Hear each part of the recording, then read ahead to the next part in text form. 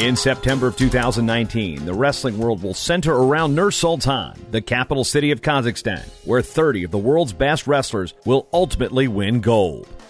Who are the ones to watch? Why do some names look familiar? Get a crash course in international wrestling with the Countdown to Nur-Sultan.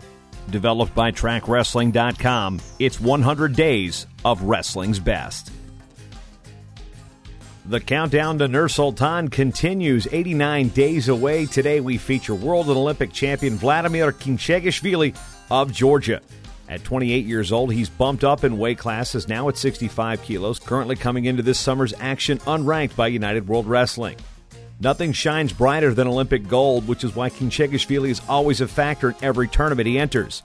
However, he won his gold medal in 2016 at 57 kilos. Since then, he's bumped up 2 weights and now competes at 65. Khinchegashvili's placed third at the 2017 World Championships at 61 kilos, but fell to 11th place at the 2018 Worlds when he bumped up to 65.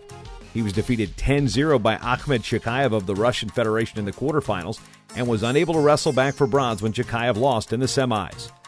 The best results for Khinchegashvili have come at 57 kilos. He won the Olympics at the weight in 2016 and earned a silver medal at the 2012 Olympic Games when the weight class was 55 kilos. Khinchegashvili was a 57-kilo world champion in 2015 and a world silver medalist in 2014. The Georgian star placed 8th at the Henri Deglaine in February and 9th at the European Championships in April, both at 65. The Countdown to Nur-Sultan is brought to you by Defense Soap. Defend what you have built.